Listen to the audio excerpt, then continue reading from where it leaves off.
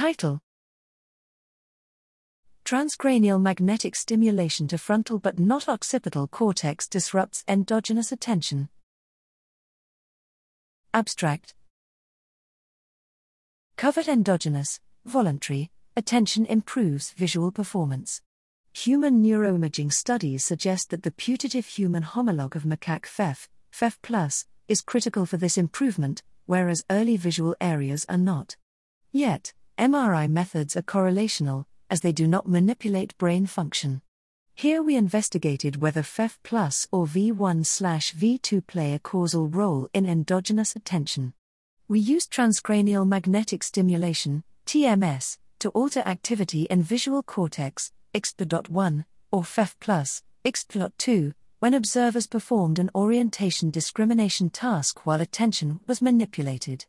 On every trial, they received double pulse TMS at a predetermined site, stimulated region, around the occipital pole or the FEF+.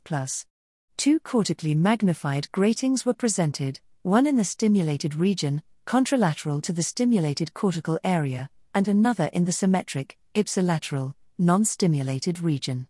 Grating contrast was varied to measure contrast response functions, CRFs, for all attention and stimulation combinations. In occipital, the CRFs were similar at the stimulated and non-stimulated regions, indicating that early visual areas do not modulate endogenous attention during stimulus presentation.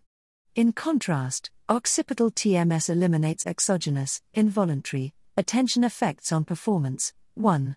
In occipital, FEF+ stimulation decreased the overall attentional effect. Neither benefits at the attended location nor cost at the unattended location were significant. This pattern is mimicked in the frequency and directionality of microsaccades, whereas occipital stimulation did not affect microsaccades. FEF+ stimulation caused a higher microsaccade rate selectively directed toward the stimulated hemifield. These results provide causal evidence of the role of this frontal region for endogenous attention.